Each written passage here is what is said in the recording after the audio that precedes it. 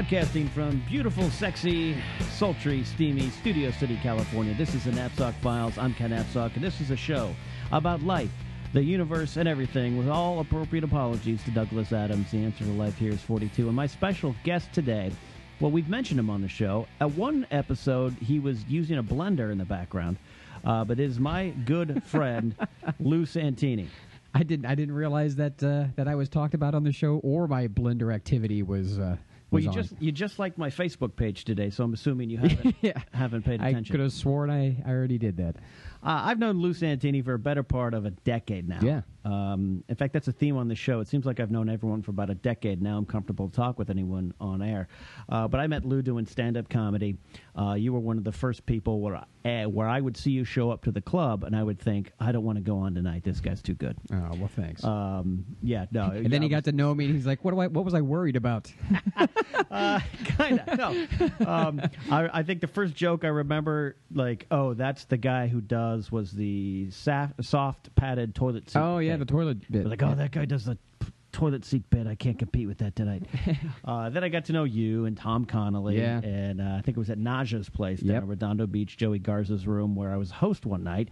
And there was a comic who came up, an African-American gentleman, and I remember as a host, he had bombed, and I went up and said, give it up for him. He's black. And you and Tom died laughing and came up to me and said, hey, you're doing a good job tonight. And we became friends. Well, those are tough rooms, man. I mean, it's a non-comedy club setting. Against you're up against comedians who have either never gone up before ever, all the way up to, I mean, I would like to consider myself a professional at that time. I mean, that was, like you said, 10 years ago, so I was about 5-6 years in doing comedy. But still, I mean, those are the rough rooms. When did you start stand-up officially? 15 years ago. I mean, I dabbled in it when I was on the radio in Cleveland, Ohio, but I couldn't devote myself to it full time because it was on the air 6 days a week and TV hosting and stuff. So once I stopped radio, I mean, literally the next week, every open mic that was around in Cleveland, I hit.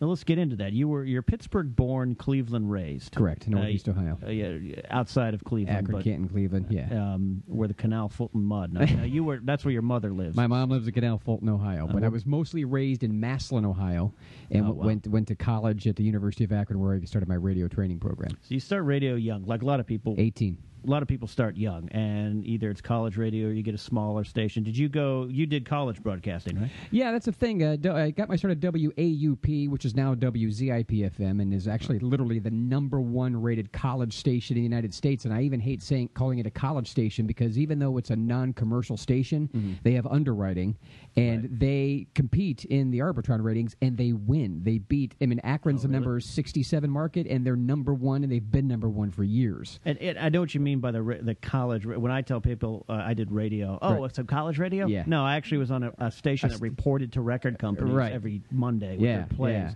But I know there's some college stations that, they're powerful in terms of their influence. People think this was like some little underground thing, and admittedly, I'm not going to bore people with the engineering aspect, but FM involves, is not so much how many watts you have, it literally is how high your tower is and how high your dish is. So we had 330 watts, but our tower was pretty high up there. But eventually went to 3,300, and we moved our tower. It was the highest tower in all of Ohio. We broadcast almost the entire state. We actually had to triangulate the signal so it wouldn't knock other people out.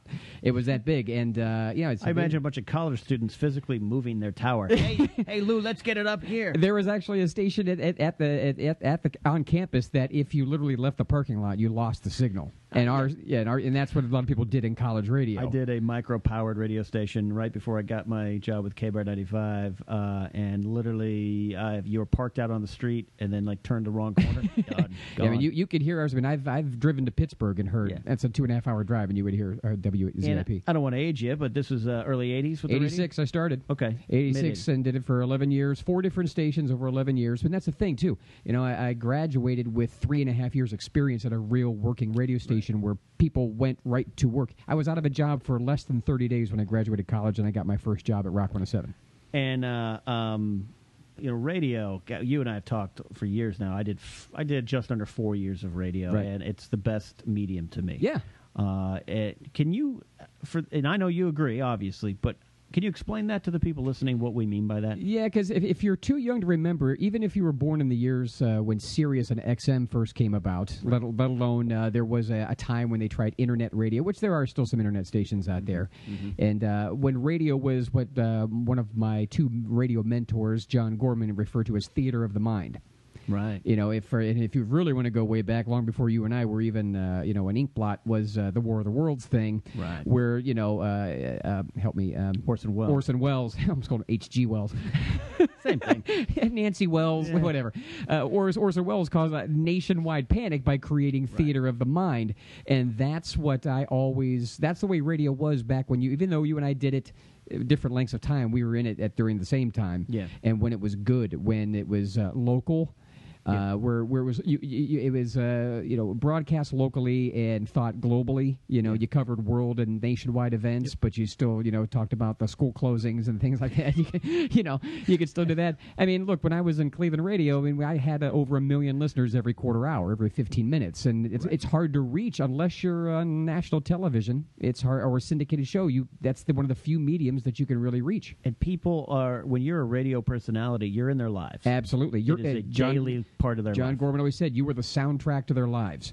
Exactly. And when I would, being a stand-up, you get that immediate, get the immediate clip, which is always nice. But that at max, I mean, unless you're playing a theater of 2,500, you're not getting a lot of people there. Right. Radio, you're getting more people. But unless someone calls to tell you, which that was the great thing about it, because I'd be on the air and someone was like, dude, you said something 6 months ago. I'm like, 6 months ago? Yeah. A, the fact that he took the time to call, and B, the fact that he remembered 6 months ago. And I would get letters and emails and faxes. That fax machines, kids, look it up. Yeah.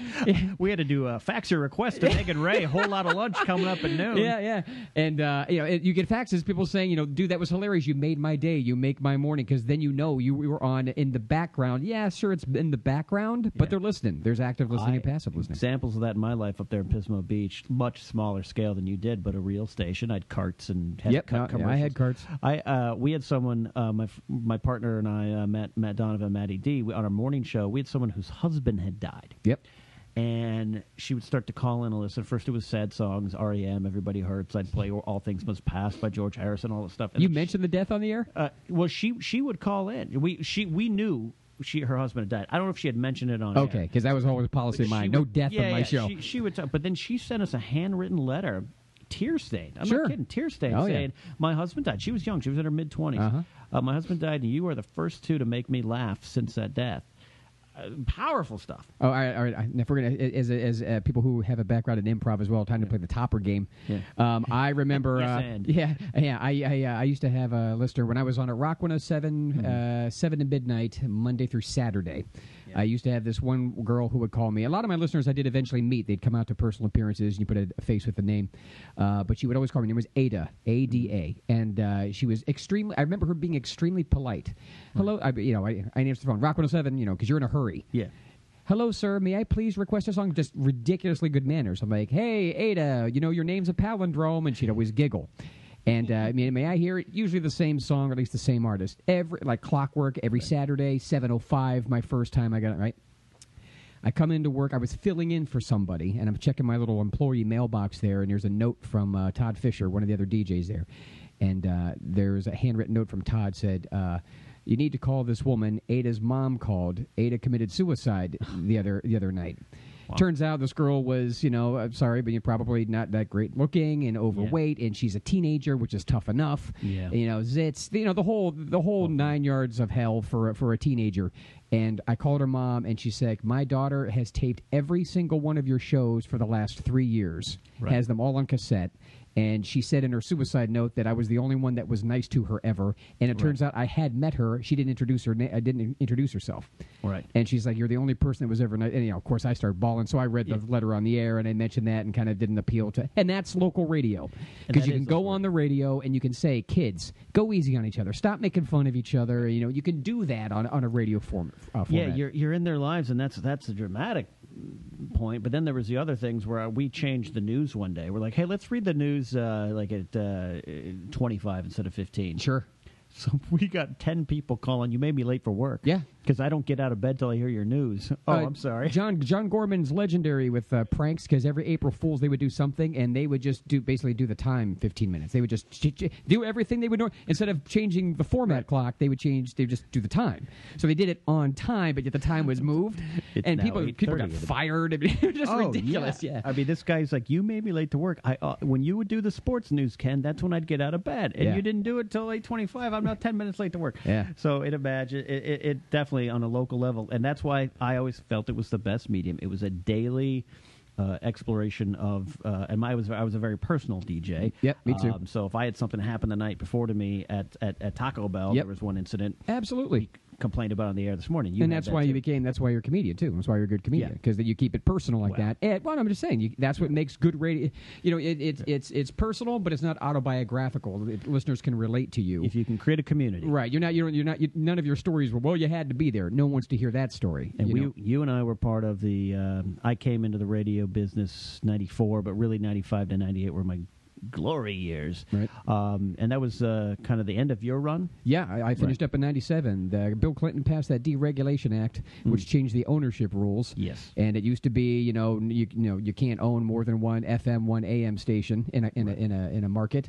And then he signed that law, and next thing you know, Clear Channel owns everything. There's like 3 companies that own all the radio stations. Back then, there were 11,800 radio stations in the country, and over John Gorman is going to kill me. I'll say about 6,000 owners. Now there's about 200 owners. Right, and it became what I call radio in a closet. Yeah, John Gorman calls it radio food court. Yeah, radio, outstanding. Yeah. You go where I had one office, and we had maybe a sister station we were friends with. Sure, but if it came down to it, you want to kick their butts on the air. Absolutely. And then we got bought by one of those friend stations, but that saved us from going to Sly 96, which their parent company was like Clear Channel, something like that. And I went and visited my friend Freddie B. went over there, and I went over and visited. He's like, well, here's the classic rock station, here's the rock station, and it was all in closets. And so where all the radio stations are in Cleveland, all the big ones, they're in like a circle, like a food court, and you can see through the glass your competition, and you're waving, and everyone's happy. But what's why? If you wonder why radio sucks, friends? Because if you're all owned by the same company, if Ken and I work at competing radio stations, we're both owned by the same company. What does it matter if I come in first and Ken comes in second, or vice versa? Right. We're all owned by the same company. It'd be like owning 10 Major League Baseball teams. Right. What does it matter? One of my teams is getting in. And then the personalized aspect of being a disc jockey on air and on-air personality. My friend Gene Mario went to one of these other stations, and I ran into him before I left town. Hey, Gene, how's it going? He's like, oh, great. I go in on Monday, I record my parts for the week. Yep. And I'm like, what do you mean? Voice tracking. What do you mean you record on Monday? That's all I do. I go, you're on air Monday through Friday. Yeah, I know. And that's just death. It's death, and it loses a sense of immediacy. And the second that voice tracking started, there was a backlash because where I'm from in Ohio, that's Tornado Alley, and tornadoes happen. Tornadoes happen a lot, and there's tornado season, and it didn't take long for a community to get hit by a tornado without any kind of warning because the voice tracking happened a week prior, and there was no live tornado. Coming up next, we got Pearl Jam. It's a beautiful day outside. What you? Yeah, right. Yeah, that's. I have a friend of mine who lives in Canton who does radio for Barbados and like Antigua and stuff. She does it on her laptop at home and does. Isn't it one of the more famous morning show duos in L.A.? One of them broadcast from Seattle. Yeah. They didn't want to be in the same room with each other. Yeah, that's just crazy. That's as I said, that's why it's you touched upon that. It's local, it's personal, but it's also immediate. Yeah. And TV is just, even live news that you're watching, unless you're seeing live footage there's some kind of delay. You know what I mean? Yeah.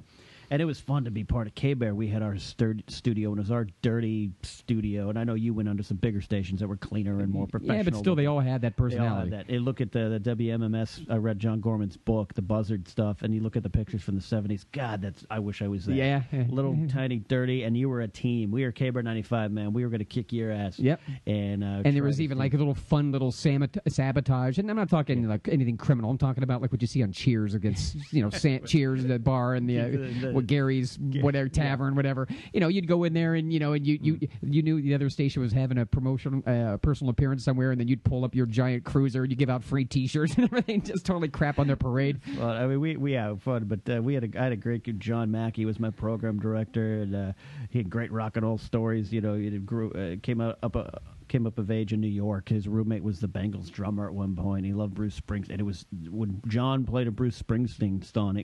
It came from his soul that he played this song. Yeah. And John, we were an album-oriented rock station, but let us kind of choose our own playlist. We just had to make sure we wrote it down so we could report it. Yeah. Album cuts, man. Album cuts. Yeah. I love that. I missed that part of it. Yeah. Well, that's the thing, too. It's like, you got to interview a lot of famous people, and because a lot of these people are famous and they're used to being interviewed on TV and even like really big stations. I don't know what market San Luis Obispo was where you're at, but small. But I mean, like small. even Canton, Ohio, is considered a small market. It was number 107 in the country, and it had 350,000 people in it. So it was kind of cool. It's like when Motley Crue came to town, Canton, Ohio is considered a small town. When they just wow, you guys are in the Sunset Strip, cool, and just our station was just like overrun. Tell us about California. And you get to hang out with these guys in the studio and then backstage, and you can see the stories and the stuff I've seen. You were a great interviewer, and I know this because I'm going to ask you to tell the Hootie and the Blowfish story. Oh, yeah, that's a great one. A testament of what good radio, and nowadays podcasting's not quite radio to me, but I like this format because you can kind of get to that route, but Darius Rucker comes in. Tell the story. Yeah, Darius Rucker from Hootie and the Blowfish. Not that I'm a fan, but we were playing at the station. John Gorman programmed a sound-oriented station, so we didn't just play, for example, anything by Pearl Jam just because it was Pearl Jam. It had to fit our sound. We'd have artists like, why is Mazzy Star? It fit our sound. And then in 2 songs later, we would be playing Stone Temple Pilots, and those are 2 distinctly different groups, but they fit our sound. So I think we had maybe 1, maybe 2 songs from Hootie on our playlist, and Darius Rucker comes in looking just defeated, like he'd done 50 interviews in 10 different markets. He's tired, and he's just ready for me to go, so what's it like being on the road? So are you Hootie or are you Blowfish? Yeah. Any good stories? Well, you must meet a lot of cool girls, And I remember he walked in with his handler, manager, you pick, whatever, and my producer walks him in, and I go, hey, man, and as soon as I saw the look on his face, I said, what do you want to talk about? And he goes, I don't know. And I said, you want to talk about golf? And I just remember his eyes just lit up because I know the Dolphins, I Only Want to Be With You. Yeah, is that the one with big Miami Dolphins the fan big like me, Dolphins fan just like you, and they're golfing and stuff. And he goes, really? I go, let's talk about anything but your album and music. And he goes, oh, thank God. And he sat down, and he actually sat down like he was comfortable rather than tired now, and it just gave him new life. And so we talked a little bit about golf, how his game was, what his favorite courses are. And then I said, we took a commercial break. I whispered in my producer's ear.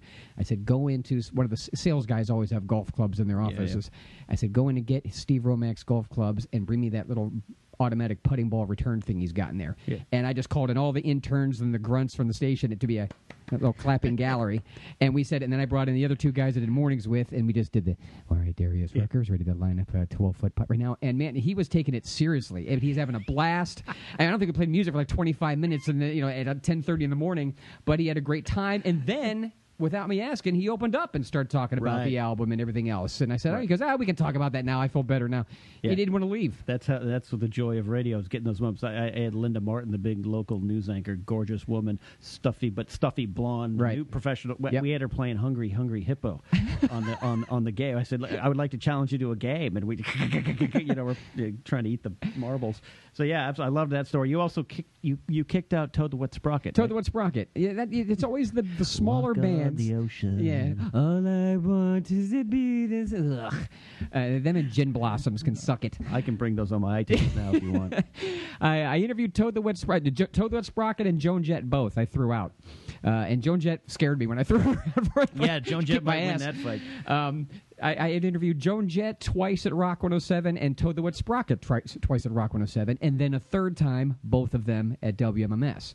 Yeah. And both bands, like Joan Jett was kind of cranky the first time, okay the second time, and then the third time at MMS, as soon as I walked in, I mean, I looked different. I still bad hair, but still looked different. I go, hey, you don't remember me? I interviewed you at Rock 107. She goes, yeah. I'm not doing this interview unless my girlfriend can be here. And I said, okay. I mean, I'm not putting her on the air. I mean, is she in your band? No. I said, well, she can stay in here. That's fine. And I think she relaxed a little bit, like, what am I going to throw her out because she's your comfort? But she was kind of standoffish. But Toad the Wet Sprocket, they had only had 1, maybe 2 hits, and still only have maybe 2. Right.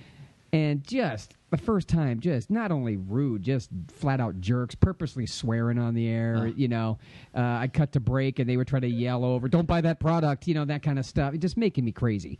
The little midget drummer kid? Yeah. The second time, they were jerks again. The third time, I'm at a bigger station. I got more balls. I got John Gorman behind me, and they tried to pull that stuff. And I just said, "You know what? You guys are done." And they said, "What?" And they said, "You know, we've been through this dance twice before. This is my show. Hit the bricks." And I cut their mics off, went right into commercial or the next song or whatever it was, and threw them out. And then the record rep was there, and, you know, it's like asking John, like, "What the hell's going on?" And Gorman's like, "I got to stand behind my DJ. You know, it made great radio." And they were being jerks. Yeah. We're playing your songs, and you're being jerks. You're busting his balls. He's trying to be a good host, and I kicked him out. Meanwhile, Toad the Wet Sprocket was never heard from again. Yeah. Meanwhile, John Entwistle from The Who comes in and introduces himself with all kinds of... Here's a guy who has no business being... It doesn't have people like, "Hi, my name is John Entwistle. I'm with The Who." Like I'm with Amway. Can I interest you in a I'm with song? a little rock and roll combo called The Who. And I'm like, "Yeah, I know who you are." Yeah. You know, though that I don't have that interview because that guy was he was pretty old and baked. Right. It was very surreal. I think I was in a smaller market, obviously, but I mentioned earlier, I got to interview David Crosby by the phone. And what did I spend the most of the time talking to him about? His guest appearances on The Simpsons. Which I would too. Yeah, Crosby, Stills, and Nash. Yeah, you just found your son. He's in your band. Yeah, 12 years sober, I get it. it. Hey, you were a guest on The Simpsons. Oh, yeah, that was great. Yeah. Yeah, that's the way if I was on the air now, because The Simpsons they started in, 86? Yeah. 89? 89. You should know. You're asking me. Sorry, just 89. You threw a woman out of your car for not liking That's The Simpsons. right. I'll do it again. But, it hadn't, I was already into it then already, too. What was your favorite format, what's your favorite day part to work? I would have to say you have the most freedom, 7 to midnight.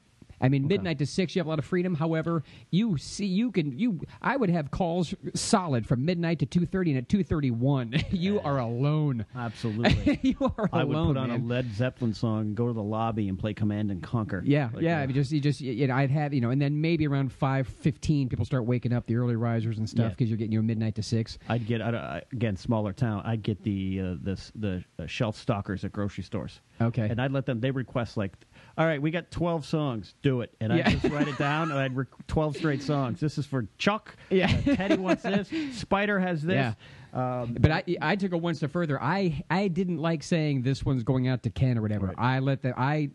When I played back what's called an air check tape, you had to hooked up a cassette tape. A cassette. Look it up on Wikipedia, kids. Yeah. And every time you turn the mic on, the cassette would start. Every time you turn the mic off, it would stop. And that way you just have your breaks of what you said on the radio, and then your boss could critique it and tell you what you're doing wrong, what you're doing right.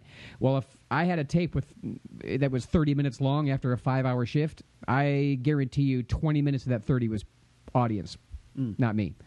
I'd rather just let them introduce the music and their requests, and not even this non sequiturs. It was like you were catching me in the middle of a conversation. A song would be fading, you would hear Rock 107, and the voice Rock 107. Yeah. So anyway, I was having sex with my boyfriend, blah blah blah, and there would be no end of the you just caught the middle, the best part.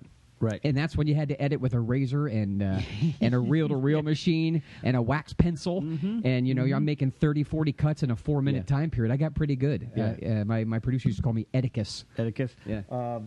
You'd get the, for the program director, a blank cart and copy wrapped around it with a rubber band, and that was my homework. You got to do a spot for the local mattress shop. Damn it. Yeah. You'd go in there, record. Midnight to 6 shift, I worked I would get this lady would call all the time mid-sex. Would call. Oh, I've had that. I had mid-vibrator. Yeah, and I hear the sounds of sex requesting Ted Nugent. Yeah, consistently. Yeah, she used to put the phone so you'd hear wow. You're going in and out, and she's like, "Did you hear that?" I'm like, "Yes, I heard it. We hear it every time you call." But 7 to midnight was great because everyone from the radio station, the office is gone. Yeah, and so literally, you could be naked in there if you had to. Yeah, not that I ever did that 20 or 30 times with people. That's another story. But, and then you had more freedom. The playlist was more freed up, especially on Friday nights. It got way harder because I worked a lot of hard rock and heavy metal radio. And plus people are drinking, they're having fun, they're partying. And, man, I would average on a 5-hour shift at Rock 107, 350 calls in a night. Yeah, and wow, my dad would be like, is that a lot? I'm like, can you answer the phone 350 times in 5 hours? That's just answer the phone, hello. Plus interviewing artists, playing music, maybe using the bathroom once, trying to eat something, editing, playing commercial. It's crazy. People don't understand, and again, I sound like a model going, oh, modeling is hard. Yeah. I would work the 4-hour shifts, morning shows, Monday through Friday, then I do Saturday nights, 6 hours, roughly. And that 6-hour shift, you're dead when you go home. You're dead. Yeah, and and you have to talk and or be funny when you're tired. It's not like your office job where you can just hide behind your cubicle. Right. But I mean, as I said, not complaining because it was the best time of my life. I loved it. But I mean, for every hour on the air, there's at least an hour prep. So you'd be on the air 25 hours a week. So you're looking at a minimum of 50 hours. That's why you succeeded at a much higher level than I did because you did not. Show ended at 10 o'clock, 10:02. I'm heading to the tennis court. I wasted a lot of time. Now you are. I always say when I introduce you, you are a Rock and Roll Hall of Fame DJ. Yeah, thank you. Maybe you specifically aren't, but you are part of the WMMS crew. I am, and I wear that badge with pride. Yeah, and your picture, probably with a mullet or some kind of that was it. I had a mullet in 1994. Hangs in the Rock and Roll Hall of Fame in Cleveland, right? Yeah. WMMS was the radio station I finished my career at in Cleveland, Ohio, and it was the station that was instrumental in A, getting the Cleveland Browns back, and B, getting the Rock and Roll Hall of Fame in Cleveland. Right. And I actually was the second DJ to ever broadcast from their studios there, and I was the first guy to ever take a tour before they even finished the construction of it. And I was there. I broadcast the ribbon cutting when I got to hear Yoko Ono deliver her famous speech. You ready? Ready for the quote? Wow, Cleveland, what you do? Sorry, I'm not making. I am making fun. That's exactly how she sounded. I was watching it on VH1. Yeah, not like wow, what a great building. Wow, Cleveland, what you do? I mean, it's like this is it, really. And, and they had some other dignitaries there, but she grabs the mic. You got 500,000 Clevelanders ready to hear from Yoko Ono, and that's what we get. But nonetheless, so the Rock and Roll Hall of Fame has these exhibits that they change out 3 or 4 times a year. There'll be a special U2 exhibit or special in the Doors or Before They Were Rock Stars exhibit. And they had one dedicated to WMMS. There's a whole exhibit at the Rock Hall just for Cleveland radio and Cleveland artists. Northeast Ohio artists that, Devo, the Pretenders, these other artists like that. And they had the one for WMMS, and I was here in Los Angeles, and our good friend, Basana, who was one of my loyal listeners. There you go. You want to talk about the immediacy of radio and the local radio? When I worked at my third station at Rock 107, I had a listener named Basana who used to call me every single night. I used to give her free tickets to just about every concert because she was such a good listener. And I finally met her. We became friends. Flash forward, I move out here in 1997. She moves out here in 1998. We're 2 miles away. Right. And and we've known each other literally 20 plus years. Other than my mom, I've known her the longest of any of my circle. And I've been in LA a couple times, and people are like, God, Lou Santini. There used to be a guy in Cleveland radio, and you'd be like, nah. Yeah, I don't know if part of that was me or part of that was the station. So she's in Cleveland. She's like, she sends me a text like, you're in the Rock and Roll Hall of Fame. I'm like, no, I'm not. I'm in LA. And she goes, no, you're in the Rock and Roll Hall of Fame. Takes a picture of my promotional picture from WMMS that's in this display for WMMS. So I coincidentally was going home to Ohio the next month. I go there with my mother. You're not allowed to have pictures or flash photography. I'm like, well, tough crap. This is happening. So I kind of stand next to my mom, of course, 19 tries to get a semi-decent picture, which is now on the inside cover of my comedy album. There's a picture of me pointing at a picture of me at in the Rock and Roll Hall of Fame. And the best part was there was a typical Ohioan guy with his wife just kind of look at the exhibit or whatever, and I see him looking at my picture, and I just look at that, and I look at the guy, I go, Lou Santini. I don't know if I remember him, and the guy goes, I do, and he sucked. And then he turns to me, and of course that was 1994, I had the mullet, and I'm probably about 25 pounds lighter, and he looks over, and he goes, oh, hey, like that, like, too late now, dude. And I think he just wanted to say I sucked just for the sake of saying something. You know what I mean? It's like, really? He sucked. Before I do want to transition away from radio, but I had to, one of my shifts, I had to deliver the news to Pismo Beach that Princess Diana had died. You had to deliver more devastating news about the Cleveland Browns. I had to announce when I actually saw the last Cleveland Browns Cincinnati Bengals game in Cincinnati as part of ironically, our radio station put together a prize package. Travel on the road with Lou Santini and Brian and Joe to go see the Browns play the Bengals in Cincinnati. So, it's like me, Brian and Joe, and like 50 listeners in this huge bus. We drive down there, we see the game, and little do we know, A, that's the last game we'd see of the original Cleveland Browns before they moved to Baltimore. Right. And B, Art Modell was literally right above us in the loge right above where we were sitting. So I'm on the air, and this is when I was on middays, and it came over like at 10:15, and I'm 15 minutes into a 4-hour shift, and it came over the AP wire that the Browns are officially leaving. And I remember taking the paper into John Gorman saying, I don't want to read this. Right. Because everyone knows I'm a Steelers fan in Cleveland. I'm a diehard Steelers. I'm an Indians baseball, but Steelers football. And I was, made for great radio when I was out there. And he's like, you have to. We have to break this first because we had a sister station that was a sports station. I actually ripped it before the sports people did. Right. And I said it, man, my phone line's lit up, and I won't even repeat the swear words, but they're like, you're just making this up, or you're just because you're a Steelers fan, and then there's like, you're enjoying this, aren't you? I'm like, I take no pleasure in this. And Why don't you make it up? Right, because I want to be like stoned like Frankenstein. Browns suck, they moved. Yeah. I'm making it up. Just Sorry. kidding. And then I also, when I was at Rock 107, I got to announce the first Gulf War attack. Oh, really? And I was of draftable age at that time. God. So I was panicked myself. And what was scary is getting this fax from ABC News all in caps. Yes. Pull all national spots by ABC News immediately with like 10 exclamation points because all the ones for Army, Navy, Air Force, Marines, any armed forces things, pull them immediately. They're subject to penalty. I'm like, oh, my God. Yeah. Yeah. So then that's about 1997. Right, 97. When I finished. You finished up. You made a pretty dramatic leap. You could have stayed there and stayed in radio and maybe moved and had a successful career. You had a successful career. You could have continued nicely. Sure. You make a pretty impressive and brave jump to switch careers and go to California to be a stand-up comic. Now, I know you said you started stand-up in Cleveland area, right? Yeah. How did that go? We went pretty well. I mean, my first time ever performing, I opened for Tom Rhodes. Tom Rhodes. Tom Rhodes, real intellectual comedian.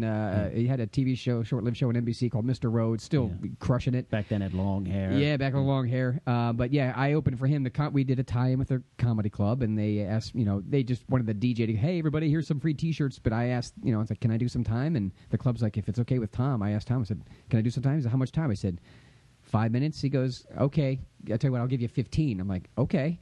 And looking back, who knows how great that was. But, I mean, I held my own. I did well. Right. And he goes, I will say, out of all the DJs that opened for me to do this kind of stuff, you were very prepared. You did a great job. It made my job real easy. Because I had a feeling the writing was on the wall. I mean, for me to stay in Cleveland, ownership changed. All the stations that were trying to seduce me away from WMMS when I was in my heyday, once the ownership rules changed and I left MMS because they changed format and they started playing Dust in the Wind 1,000 times, which I would not do. I went to those stations and it's like, we'd love to have you. I said, look, I don't even need the same money you were offering before. I just want to kick their ass. Yeah. Those new owners are jerks, and I want to stay on the radio. They said, no, you don't understand. We don't have it. We don't have any openings for you. So it was either that or be, I'm not going to be a news anchor in Cleveland. I mean, I hosted some local TV out there, but I can't read the news. So I had a side. You just can't? I can't. Yeah, I'm illiterate. Today. I recognize the logo. I had to. So I had a DJ business on the side that I'd been running since 1990, and I ran into an ex-girlfriend from college in the mall. And I've been looking at radio stations in Michigan, Pennsylvania, surrounding states, and Ohio itself. And she's like, why? You did everything you wanted to do. Yeah. She goes, you really want to do stand-up and TV hosting? Go to L.A. or New York. And I hate snow. So I'm like, yeah. I was dating someone at the time, but we weren't engaged or married or anything. So I literally, within 30 days, sold my business, sold all my equipment, sold some of my furniture, flew out here and stayed at a buddy's house who works for a record company, gave myself 3 days to find a place, found an apartment, put a deposit, flew back, announced to my mom and my friends and everything, and my mom that's what made it tough, because my mom and my dad had just gotten divorced. My mom was living in Arizona for the last 2 years during their separation, moved back to Ohio to be with me. She's there for a month, and then I moved to California. You're like, I'm out of here. That was rough, and you say it was brave, but it's brave now in hindsight. Looking back, there was times where it was stupid, that I felt selfish, and I was sad. It was rough. Sure, and that's the hard thing about our line of work, the entertainment line of work. You've got to make those sacrifices that are families. It's weird to reference Stevie Nicks, but there's a great interview in '96 during the Fleetwood Mac reunion. She talks about, I couldn't have a marriage or kids. I couldn't have it. No. I had to give that up. Yeah. And so, that's the hard choices. I'm not saying we all have to do that, but that is the brave choice to follow your dreams. And also for you weren't 20. I'm going to go out to L.A. and be a star. Yeah. You had a career at a very famous, influential station that I knew about in Pismo Beach, California. Right. I can't remember. I know I saw pictures of John Gorman. I've never and the crew in the industry magazines. Oh, Radio I Records. probably saw you. Yeah, I was at Radio Records, Friday Morning Quarterback, Billboard. You pick. Probably read your name. I probably subconsciously knew who you were. Yeah, I got a picture. Speaking of which, someone emailed me on Facebook. There was a picture of me, the music director, and a couple other people, and Joan Jett that was in Friday Morning Quarterback, and they sold it on eBay for $5. Wow. They just took they cut out a picture out of a magazine, and someone bought it. I can't believe someone bought it, let alone sold it. Someone outbid me by a quarter, by the way. It's a black and white glossy photo of me with Joe Jett and a mullet. You paid $5 for it. So that's my point, is comedy is something in your blood from a childhood, from your childhood. I knew at age 5. Yeah. How do you know at age 5? Part of it being an only child. I mean, I just did a scene in acting class for a monologue for this that I wrote. It's based on truth. My mom and dad and I, some of my favorite moments, favorite memories as a kid. We would turn off the TV. Not that we had like the way TV is today with 1,000 channels, but we would turn off the TV and we would have comedy night. And I remember I wanted it every night. We'd be eating dinner. I'm like, can we have comedy night tonight? And my mom's like, no, not tonight. No. But we did it a lot. It wasn't like a special occasion. We did it, I'll say, once a month, twice a month. And my mom would sit in this. It was the ritual of it that I love, because my mom would sit in the same spot, wear the same robe, the same cup of tea in the same spot. My dad would he'd sit in his recliner, but he wouldn't recline it for comedy night. For TV, he'd recline it. For comedy night, he'd sit like he's bracing himself for laughs. Right. And he would always wear those pajamas with the pocket and they look like a suit. But but for comedy night, he wouldn't wear a shirt. I don't understand what the comedy night. I guess. And then I would. It was always George Carlin, Steve Martin, Bill Cosby. Yeah. And Spike Jones, who wasn't a real comedian, but I just love that stuff. And Steve Martin, Bill Cosby, George Carlin, and I would lie on my stomach with my ear right up against the speaker on the floor, because we had a big stereo system. And I would hear all these little nuances, little laughs. Like Steve Martin would do a joke, and the laughs would end, but there'd be one guy who would keep laughing. I'm like, why is that guy laughing? Right. Or I'd hear one woman laughing louder over other people. I'm like, that must be funnier for women. I need to know why. Well. So especially with Carlin and Steve Martin, they were so smart. They make references to Nixon or Watergate or Socrates. I'm like, I'm 6 years old in the library looking it up because I need to know why this was funny. Why is Socrates? Yeah, and I would just and then everything. It would just we'd always we'd have tapes of all these comedians in the car. Yeah. We'd take long trips. We'd put those on instead of the radio. I mean, I didn't get into radio because I loved music. I mean, I like music, but I got in so I could be funny. Right. And then just happens to be surrounded by music, and as long as I get to be funny, that's fine. One of my early memories is the album Bill Cosby himself, Of course. which parents had on VHS. And Yep. I remember laughing until I fell off the couch. I actually had chicken pox when that came out. I got chicken pox real late in life, and I was just dying. I mean, I was really bad with chicken pox. There was an epidemic in my high school. I watched himself 65 times in a row. Yeah, believe it. And just because I just got like flu-like symptoms, I couldn't get out of bed 65 times in a row. And I watched it on HBO like a half a year ago. Yeah. And I not only did I still have every joke memorized, I found myself mouthing it unintentionally in perfect time. I have it on DVD. I bought it. I hadn't seen it in years, and I just got instantly transported back to that. And I saw Bill Cosby live when I was 7. I mean, come on. I mean, what parent? How cool is a parent that they foster that type thing? Absolutely. I mean, one other quick thing too is I remember George Carlin has that one joke. How many times do I have to tell you? 6. And he gets hit by his mom or whatever. I didn't do that kind of stuff, but if I did, it was knowingly being funny, so not out of disrespect. I remember one time, there's a rule that comedians have, especially when it comes to sarcasm. It's always easy. It's also a radio rule. Always easier to get forgiveness than permission. Right. Just do the thing on the radio and then get yelled at later. It's already done. It's usually how my dating life goes, too. Yeah. Let me just put this in here. Yeah. Oh, I'm not allowed? No, that's already in there. Let it go. So I just remember I was being, my mom tossed me this lob that I totally could have spiked. And I remember I was like 8 or 9 years old, like, oh my God, this is so easy. I could say the most smart ass thing right now. And I remember like, no, grow up a little bit. And I got no sleep that night. I remember what the moonlight coming through the curtain looked like when I couldn't sleep. Going, why didn't I just say it? I mean, I would have been grounded that bad, right? Next morning I wake up, I'm having breakfast, and my mom is looking at me, and clearly I'm looking like a kid who didn't get any sleep. My mom's like, what's the matter, honey? I'm like, Mom, I didn't sleep at all. She's like, what's wrong? Don't you feel good? I said, remember yesterday when you said such and such, and I didn't say anything smart aleck back? And she's like, yeah. I said, can I just say it and not get in trouble? Because I couldn't get any sleep last night. And my mom is like, go ahead. And I said it with none of the delivery, none of the timing. I just said the words that I need to say. It was like, you popped up, I'm like, oh, thank God. Now I can finally get some sleep. That's a parent who understands their kid. That's when I knew my mom and I were the same mind. We had the same sense of humor. And she knew it wasn't the disrespect. It was just the idea of getting the joke out. Had to get the joke in. And that's often the difference between a class clown and somebody who's a comedian. Never was disrespectful. I always made the teachers laugh, and I would pick my moments. I wouldn't say anything funny for a month. But if I could see my teacher, favorite Spanish teacher, Mrs. Crookston, she was just stressed. She had a real bad pregnancy. Baby's fine now, finally.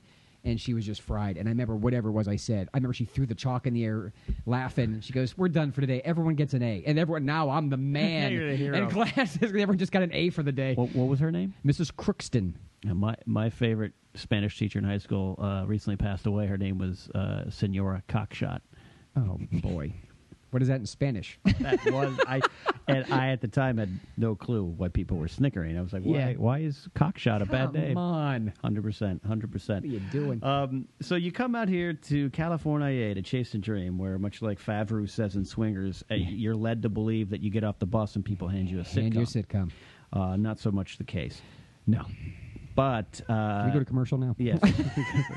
But that's not where you are now, making a living off of comedy, and that includes corporate stuff, which is an overlooked aspect of comedy. It is corporate stuff, and I find next week I go showcase to perform on cruise ships, which is crazy good money there too, and travel. Well, I want you to get that gig because then you can bring a friend. Yes, and we can do the podcast from the high seas where anything goes, which are 7 miles out. We're outside the laws here. Yeah, exactly. Just stand-up, TV hosting, voiceovers. You know what? One of my role models has always been Steve Allen, who I'm always sad that I never got to meet because he died such a weird death. You know, a very small fender bender accident, bumped his head, and the next thing you know, he had like a minor stroke and died or whatever. I'm sure I don't have the details right, but it was bad. He always, he was like Steve Martin also, writer, actor, producer, poet, singer, songwriter, jingle writer, just author, did it all. And they always said, "Why do you work so hard? You have 13 jobs." He goes, No. He says, "I have 13 things going on, and if 8 of them are slow, I still have 5 things going on." Right. And I've always done that. I've been real careful with money. I socked money away. I mean, I've had some times where I was not good with money. I learned my lesson when I came out here. But stand-up gets slow. Oh, I've just booked a voiceover job. That gets slow. Oh, I've just booked a TV hosting job on Reels. Oh, that slow down. Oh, I'm still got corporate events and weddings that I DJ. Oh, and something else picks up. Right. So when you hit the ground in 1997, the Cleveland Indians just lost the World Series. The day I drove out here. Yeah. The day after I drove out here. Charles Nagy gives up a hit to Edgar Renteria, right? Yeah. I believe that 1997 World Series. You're driving out here. You hit the town. What do you do? How do you take on the town? What was your plan of action? Did you have a plan of action? I thought I did. And looking back, I may have worked hard, but I didn't work smart. I remember my buddy who drove out here with me. He was kind enough to drive with me, so I promised him some sightseeing, and I wanted to learn the city a little bit, and learn the layout of the land. My first thing, I wouldn't say I thought, well, the phone's just going to ring and here comes the auditions and the jobs, but I thought I would get some work because I did come out here with an agent already, which is rare. Yeah, right. Very rare. I actually booked my first stand-up gig, my first paid stand-up gig through my L.A. agent in Youngstown, Ohio for The Mob, but that's another story. I mean, it's right out of The Sopranos or Goodfellas. Can't talk about here. Yeah. But I mean, that's a funny story too. So I came out here thinking, I'm going to get more stand-up gigs and I get TV hosting, and my agent, probably kind of scummy. Sure. Gave me the whole, you're going to be a star kid type thing, and you already have a head start. You got radio and TV. People know you. People know you, that kind of thing. You're a good-looking guy. And, so are the other 86 jillion people who are good-looking and better-looking and more fit and, have a bigger chin dimple, And so I did, I went through a real bad depression. I'm not going to lie. A bad depression. I remember going over 2 weeks without taking a shower. Well, I was on a mission. I was just like, screw it. I don't care. Really, on a mission. Oh yeah, you put chalk drawings on the wall. Day 7. I just had one unified oily hair strand that just pushed to the right or left. I was really hostile to my then girlfriend and my mom. I was probably a real bastard. Yeah. But it was loneliness. I was used to having not only my real life friends, but my radio support and the fandom there. And I know this sounds like, oh, poor you. I'm just saying that's what it was. I went from knowing everybody to knowing only my agent. I knew no one. Yeah. I had no friends out here. I didn't know anybody. In an acting class, but I never really hung out with the people of the acting class. Good acting class. Also started sketch and improv at LA Connection Comedy Theater. So made some friends that I still am friends with today, Brandon Gibson. So I started off extra work. Okay. Did a lot of extra work, a lot of temp jobs, a lot of soul-crushing telemarketing jobs, office jobs, and then eventually a temp job that started off part-time that became not only full-time, but they created a position for me at a company that went from 7 employees to 52 employees to 2, and I was the second. I was the second to last. It was me and the president. So suck it, architects. You want to go to lunch? Close down the business. How close, in maybe that depression period of that first year, how close did you ever come to going back? I remember even telling my then girlfriend that I was, because she left me. She did. I mean, it sounds like a movie of the week. Girl. Yeah, she left me. She the best part was when I found that everyone in Ohio, including my mother, found out before I did. Wow, that's even pre-Facebook, Twitter. Yeah, she went home. She went home for Easter. She's like, "You gonna come home with me for Easter?" I'm like, "I can't. I actually booked a small part on a TV show or something like that." And I was like, "I can't. I have to. She just didn't get it. She has none of those aspirations at all. The complete opposite. She wants to job security, 9 to 5, weekends off, sell your soul, die in a cubicle.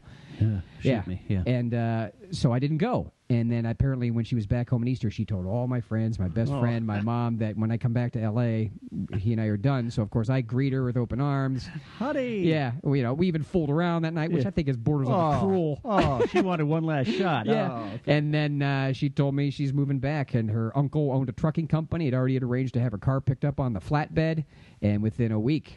It's like when Harry Met Sally when the movers show up. The movers know? Yeah. The movers knew, but I didn't know. Yeah, and I remember I went out and drank a 12-pack of beer in 45 minutes. And went down by the pool. Wow. I didn't go into the pool. I just laid there next to the pool in a lounge chair and just pounded. Go again on my own.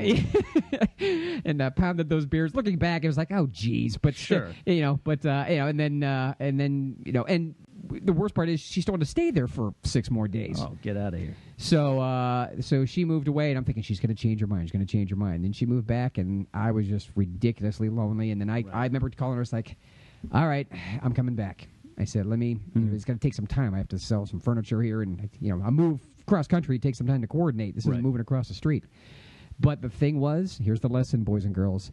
As the time went on, I'm like, okay, I'll give myself 30 days, put in a notice or whatever. Time went on, I didn't miss her as much. Right. Just didn't. Right. And then, oddly enough, once I got into a better mood, better things started happening to me. I started meeting more friends and started doing more stuff and booking more jobs and doing other things. And money was coming in at any way possible, and that was it. I was here. I always find that there's a point where it comes close. I moved to L.A. in August 1998. By I think that fall, but again in the fall of 1999, I was up watching. I took a week off, went home, was watching the 1999 World Series, Yankees-Braves, Yankees sweep, and I almost didn't come back to L.A. Yeah. And I don't think I ever really told my parents that. I was so depressed. So I always find when you make that move to L.A., there's always that point where it's early in the game. Yeah. And I always like to find out from everybody when they almost went back. Chris Rock always said he treated his fame like college. Right. And whether you're going for your bachelor's, master's, or doctorate, that's up to you. That's how many year program you're in. But he said, he was stand-up 4 years, and he got SNL, I believe, 4 years after he started doing stand-up. Oh, okay. And I remember when I was working at my very first radio station, WAUP, and I was reading an ad for Radio and Records, WMMS was looking for DJs, and it said, must have 8 years experience. And I remember going, 8 years? Good God, I'm never going to have 8 years. 8 years almost to the day I got a job at WMMS. Wow, really? Almost to the day. I mean, it was freaky because I saved the thing. And it was like March 7th or whatever I started. And I started like March 14th at WMMS. But,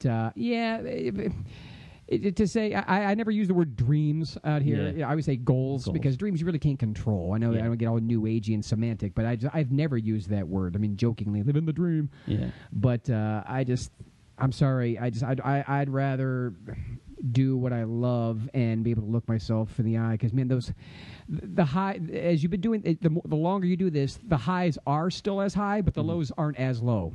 Right.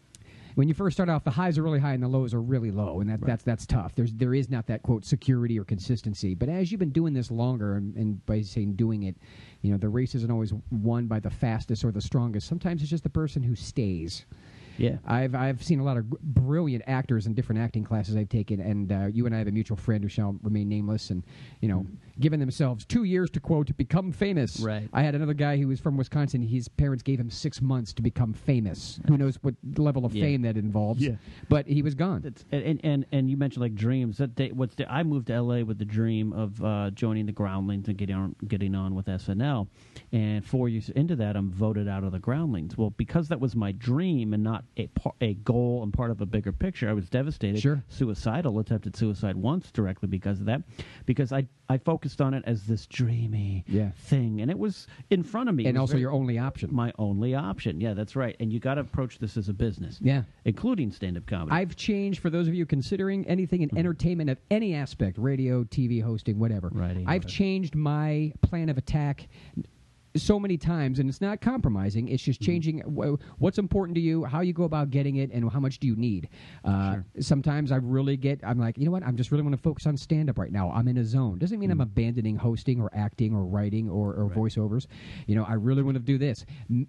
Could be part of my problem. Look, my dream gig, I would love to be a permanent host, voice on The Simpsons, as would you. Sure. I mean, that's the best job in Hollywood. You're getting $1 jillion, and you can walk around in your pajamas and no one recognizes you, unless you're Hank Azaria.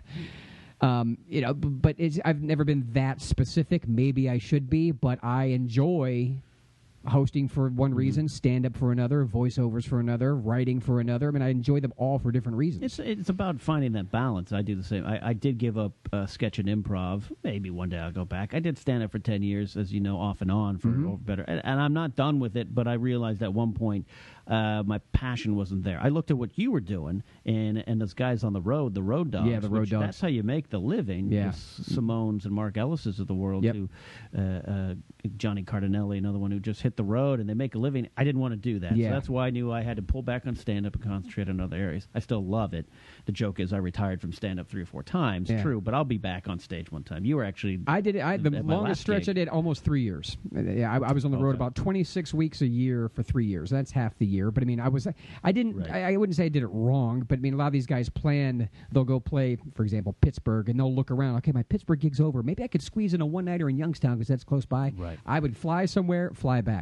Stay a week or two, fly somewhere, fly back. And sometimes I'd be gone for 2-3 weeks at a clip. Sometimes I'd be gone for 4 days. But it came out to basically half the year I was gone. And I don't regret it. I loved it. That's when I got really good. Yeah. That's when you learn how to think on your feet and do crowd work and everything. But I could really see how comedians develop alcohol and drug problems. Right. Because I know you eat crap, you eat late, you get bored, you get lonely, you hang out with girls you normally wouldn't hang out with, and I was never into the drug scene, never have, never will, but I mean, I drank more than I normally would, and I wasn't worried about myself because I'd be gone for a week and I'd be right back home again, my own bed, that kind of stuff. But these guys who literally live in their car, screw that. Yeah. That's just that's over romantic. People think, it's the romantic side, and that's another self-destructive episode, like that episode of Louie with what's his face, who was Doug on Stanhope. Doug Stanhope was a brilliant episode. Spectacular. I mean, the acting job, but the truth to it too. Yeah. I couldn't find myself doing that. But you've also had some close calls with bigger success. You also got appeared in a porno. Yeah. Thank you. Tell quickly that story. I was when one of my first headshots was my hair was all slicked back, and I had a couple my ears were still pierced. I had a couple earrings in, black and white headshots back then. Very Italian, black leather jacket, looking Guido. And even I had a black leather coat on with no shirt. What am I doing? And this casting director got a hold of my picture. He's like, "Hey, do you want to be in a mob flick? As like a featured extra, which is a bigger pay rate, and you're actually seen like, hey, you're not just some guy walking in front of the lens." Right. I'm like, sure. Yeah, I'm thinking, and he's like, it's 3 days work. I'm like, yeah, absolutely. And he goes, could lead to something bigger. I'm like, perfect. I'm idiot. And then he goes, all right, I'll call you next week with details. A week later, he calls me and goes, it's an erotic thriller, I should tell you. I'm like, that's okay, whatever. Keep me posted. I'm in my car driving to it, and he goes, all right, I need to come clean. It's an adult film. I'm like, what are you doing to me, man?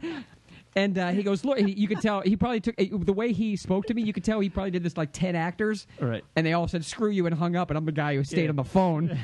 And he goes, wait. He goes, I'll tell you what, you won't have to do anything sexual. You won't even be around anything sexual. If at any time you feel uncomfortable, you can leave, no questions asked, and I will still pay you for the day. Just please show up. I'm like, all right, man, but if I feel weird, I said, I have parents that are alive. I can't be, you know, in. He goes, no. And I, of course, was not in anything, but I got to see some stuff, and I had to fire guns. I got hurt. I had to do stunts. My first day was 45 minutes up in a Hollywood mansion. Right. 45 minutes, I think it'd be like $300. Sure. I got to walk around with a gun, got great screen time. Director loved me. I improvised. The other actors were like, dude, we can get you in a scene. I'm like, everybody calm down. Second and third day, 17-hour days. Right. Just, you know, unsafe stunts. You know, I smacked myself in the lip with a 12 gauge. You know, split my lip open, cut both my knees open, diving into a moving convertible Mustang while they poured Clorox and flour all over it to make it look like cocaine. And by the way, the name of the movie is called Mafioso. Mm-hmm. It's the and you're on the box, I believe. I'm on the I'm on the cover. They wanted to put me on the cover, and by the way, it actually got nominated for Best Picture, and it had a real high budget. Not by the Academy. Yeah, but I'm on the back cover, but you really can't. You know, I know it's me because I know what I wore that day. But it's like the plot is the black gang versus the Russian gang versus the Italian gang, all fighting for drug rights, all having sex. Well, in the meantime, there's some anal, and and the daughter of the mob guy, she feels she should be in charge of the mob once dad dies because she's the oldest, but she's a girl, sure, so she can't do it. So she'll show her dad, and somehow having sex with everyone else is going to show her dad that she can party like the guys. Who knows? Hollywood. The worst part was though, I shot the third day. We shot on my mom's birthday. And it was fun. So I remember I called her on her birthday, but it was 6 a.m. because I was just getting off set. Yeah. Sun's coming up. I'm in my car, could barely keep my eyes open. And it's 9 a.m. in Ohio, so my mom's like, honey, why are you calling me so early? Are you just getting off set? I go, yeah. She goes, what movie is this? I want to see it. Like, no, you don't. I go, it's straight to video. It's a piece of crap. You don't want to see this movie. When did you finally tell her? I still haven't. Just now? Just now. Way to go. Okay. I'd like to say goodbye to everyone. We expose things here on the Knapsack Files. You could tease this now. In the time remaining, you mentioned it. Success is a weird word in Hollywood. Yeah. There's no true end to this. My therapist. No finish line. Because I had to say it. He goes, there's no, you have reached the end. Yeah. There's gigs and this and that. Even if you win an Academy Award, you still have to go get your next job. Yeah. How many Oscars have you seen? One like, whatever happened to that guy? Right. F. Murray Abraham. So F. with Murray that, Abraham, with that hanging over your head, and you've had a lot of successes and accomplished a lot of goals, more to come. How do you deal with going forward? I've always said I used to, when I got out of radio, I taught at the Ohio Center of Broadcasting for about 6 months. And I remember my farewell speech, I told them, I said, don't do something you hate, obviously. Don't do something you tolerate. Don't even do a job you like. You better do something you love because you're going to be doing that a minimum of 1/3 of your life. You know, right. That's if you just work a 40-hour work week. Right. I said, and there is no big break. Yeah. Your life is a series of breaks that vary in sizes. When I look back at 11 years of radio, for example, my first break was getting hired at WAUP. Mm-hmm. My next break was becoming assistant program director, then program director. Then I became an instructor. Plus, I was a DJ, then a sports play-by-play announcer. Right. Then I got my next break I got my first job at a country station. It was just the weekends, but that was a break. Right. It was a great job, but it was a break. Then after that, Rock 107. Started off part-time overnights full-time, 7 to midnight. Middays, afternoon drive, offered me the music director job. I said, screw it, and then I went to MMS. Afternoon drive, middays, and then mornings. It's a series of breaks. And out here, I mean, I made it down to the final 3 to host Talk Soup after John Henson left. Actually, my third audition ever. I booked a series regular and a pilot. Right. But the show got scrapped because it was it would be the equivalent of what Southland was. Right. And it was based on the Rampart Police Department, right? And department there, and then there was a big scandal in L.A. in real life, and the whole project just got too close, crap canned. So I mean, I don't worry about that. I know there will be other breaks. You know, it's an ebb and a flow. I mean, everyone thinks unless you're Ken Napzok is the star of the Ken Napzok Show, and it's on prime time on NBC on Thursdays at 9. It's not a success. Oh, it's only on at 10 o'clock. Oh, it's on TBS. Oh, it's a summer replacement. Screw them. I gave up trying to explain this business and or success to my friends back home a long time ago, and for them to say, "Don't worry, you'll make it." It's like, I've lived here 15 years. Right. You know, sometimes I live leaner than others, but for the most part, I have good friends, I have a good job, and I don't live in a beige house and die behind a cubicle. Right, and people who there's a lot of people that love that. You don't? I know you personally. I know you're not really a marriage guy. You're not a kids guy. Never say never, but it's never been a priority. I'm same with me. Yeah. I'm probably maybe more likely to get married than you, but then again, I'm the last of all my friends. Yeah, I think you and I are like last guys. Yeah, we're the last guys standing. Actually. Now that includes you. There should have been money in a pot involved. Yeah, I'm referring to like just high school in my age group. I'm about 6, almost 10, 8 years younger than you roughly. So a lot of I'm in my house I lived in L.A., everyone is married but me now. You're probably in a similar boat. Do you at any point go, man, I should have just got that job? No? Yeah. You see, I didn't even get to finish the question. I just haven't. It's never, ever. I mean, I had a good paying job. I was a creative director and marketing director at an architectural and construction firm. And I started there as a temp, part-time. And then I became a one-man department. And like I said, by the time the company closed its doors, it was me and the president. Right. You know, and that was it. I mean, the architects and the construction guys got fired before I did. Right. And that was I had a level of creative freedom there, but it certainly wasn't an entertainment, but it was a solid job. I had health insurance, but man, when I got that unemployment, I was happier than when I was working there. Right. And I'd never, yes, do I want to own I want to own a home not for, I want to own a home for equity and I want to build my 401k. No, I just want to have a place that I can decorate and make noise. Sure. And run around naked in my backyard. That's what I'm looking forward to. It's nothing, I want to have a dog. Yeah. I had a friend recently who just bought a home, and I'm happy for him, totally bought it. But he was like, it was one of my goals from childhood to own a home. I'm like, I'd live in my car if it, I don't want to, but I would rather live in my car and have a fulfilling creative job or something than that. And I have a day job that's continued, and I promoted up, and it's comfortable. But it now I've come to peace with it, where it provides me capital to do the other things I love. True or false? The most fun you've ever had in your life has been the lowest paying jobs. Yeah, my $5 an hour radio job. Yeah, I've done stand up gigs. In LA, everything is showcase spots. I mean, you can get paid to do a spot in LA, but you're not retiring from it. But all the gigs that you and I have done, we've had some great times. I mean, some of the roasts we've done, we didn't make a dime, but man, those were some of the best shows ever. Yeah. And then I'll go to a corporate gig and I'll make $5,000 in an hour, and I just get me to my car. Right. Those are paycheck gigs, and you're just like, never did I leave a corporate gig. That was fun. I'm like, well, that wasn't as bad as I thought it would be, and I'm not complaining again. But I'm just saying, it's a trade-off. For those of you who don't know that Ken and I, we're in this business.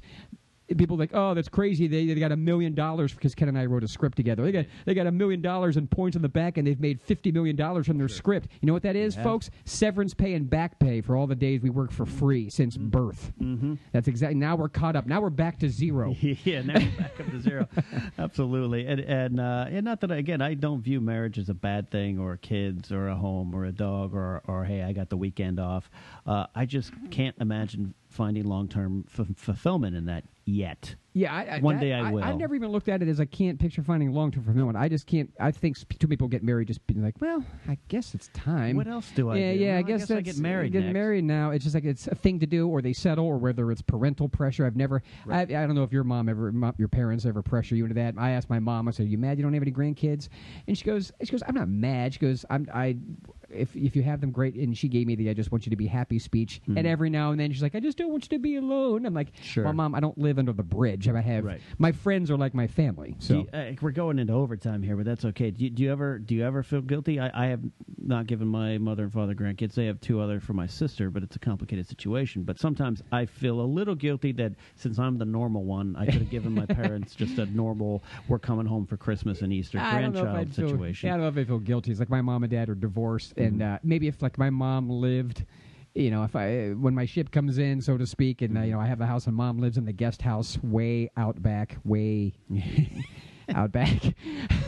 2 acres over. 2 acres over. No, and she lives close by, whatever. Yeah, I think if I'm gonna have kids, I want them to know their grandparents. And my dad lives in Arizona and he's remarried. My mom lives in Ohio. What's the point? And what am I, a Kennedy, a Rockefeller? What kind of great legacy am I keeping alive? I regret it. Our good friend Bart Tancredi once told me he kind of regrets not giving it, but at the same time, it doesn't change it. No. I could feel a little bad that I haven't produced an heir from my family, but it doesn't change. To that order, if man, having worked in radio, you probably heard the same comment from listeners if you ever had the topic about kids or family, or maybe there was something local in the news about a kid got abducted or something like that, right? Here's the phrase. I love my kids to death, but every time you hear someone say, I love so-and-so to death, that means I would love it if they were dead.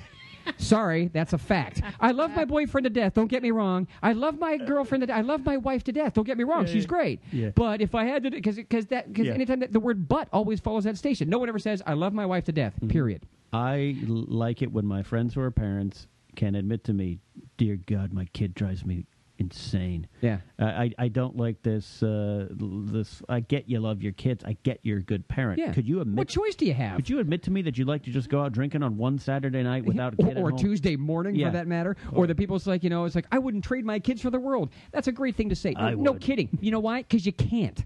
You can't. Hey, how much is that new Mercedes? $35,000. All right, here's what I can do for you. I have a kid.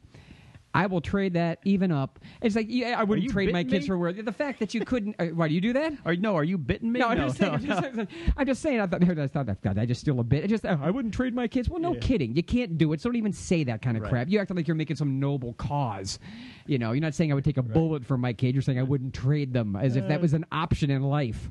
I think we're closing this episode by angering our mothers. Angering our mothers and offending our friends with kids. And that's only one beer in, kids. Absolutely. I'm starting to even slur my words with this Revelstoke Canadian whiskey. Is that one of our sponsors? Yes, non-sponsored yet. Well, that has been a pretty interesting episode of the Knapsack Files. And by pretty interesting, I mean damn fine, interesting. Thank you. I had a good time. Been waiting to talk to you about radio and your pursuit, and we'll bring you back on simply because all I have to do is turn the TV off and tell you to come over to the studio chair. I'll be the Martin Short to your David Letterman. He's on there like 1,000 times. You can tell it's like Martin Short available. If that other guy canceled, Marty. Get Lou on, Marty. So continued success to you and to me, because if we succeed in certain realms, like our screenplay, we'll both be broadcasting live from a different... Maybe we'll sell a script. That's a different podcast where we're the guests. Or can we just get rich, buy a mansion, and still be roommates? Is that possible? Hitting the buzzer. They're Oscar winners and roommates. That is Lou Santini. I'm Ken Knapsack. This has been another edition of the Knapsack Files. Be sure to follow us on Facebook. That's right. You can follow us on Facebook. We're on Facebook, the Knapsack Files. Follow me on Twitter at KOZPAN, and follow Lou on Twitter. It's Lou Santini with 3 U's in the word Lou. And we didn't get a chance to talk about your book. We'll just go plug the way. LouSantini.com is the website, and I have a book. I've emceed over 1,000 weddings, and this is a funny book that chronicles the real life things that I have seen and what not to do at your wedding reception. The book is called From Wedding Hell to Wedding Bells. What your wedding your wedding shouldn't need a survival guide. It's funny. Kindle said that the title should be long because it helps sales. Clearly not. And you can buy my comedy album on iTunes. You were recently on Schmoes Know, and you had trouble remembering the title there. And you can buy my comedy album on iTunes that you named. That's right. And you're the intro. You're the guy who brings me up when I recorded that album live. I get 1/2 cent royalty for every 1,000 buys. Let's get bloated. The comedy stylings of Lou Santini. Go to LouSantini.com for more information. And again, follow me on Twitter, KOZPAN, on iTunes. Subscribe, rate, and review. Find us on Stitcher as well. And the rebroadcasts, encore presentations of the Knapsack Files on the Toad Hop Network every Thursday after the Schmoes Know podcast. That is it. That has been the Knapsack Files, a deluxe bonus edition. See you next time.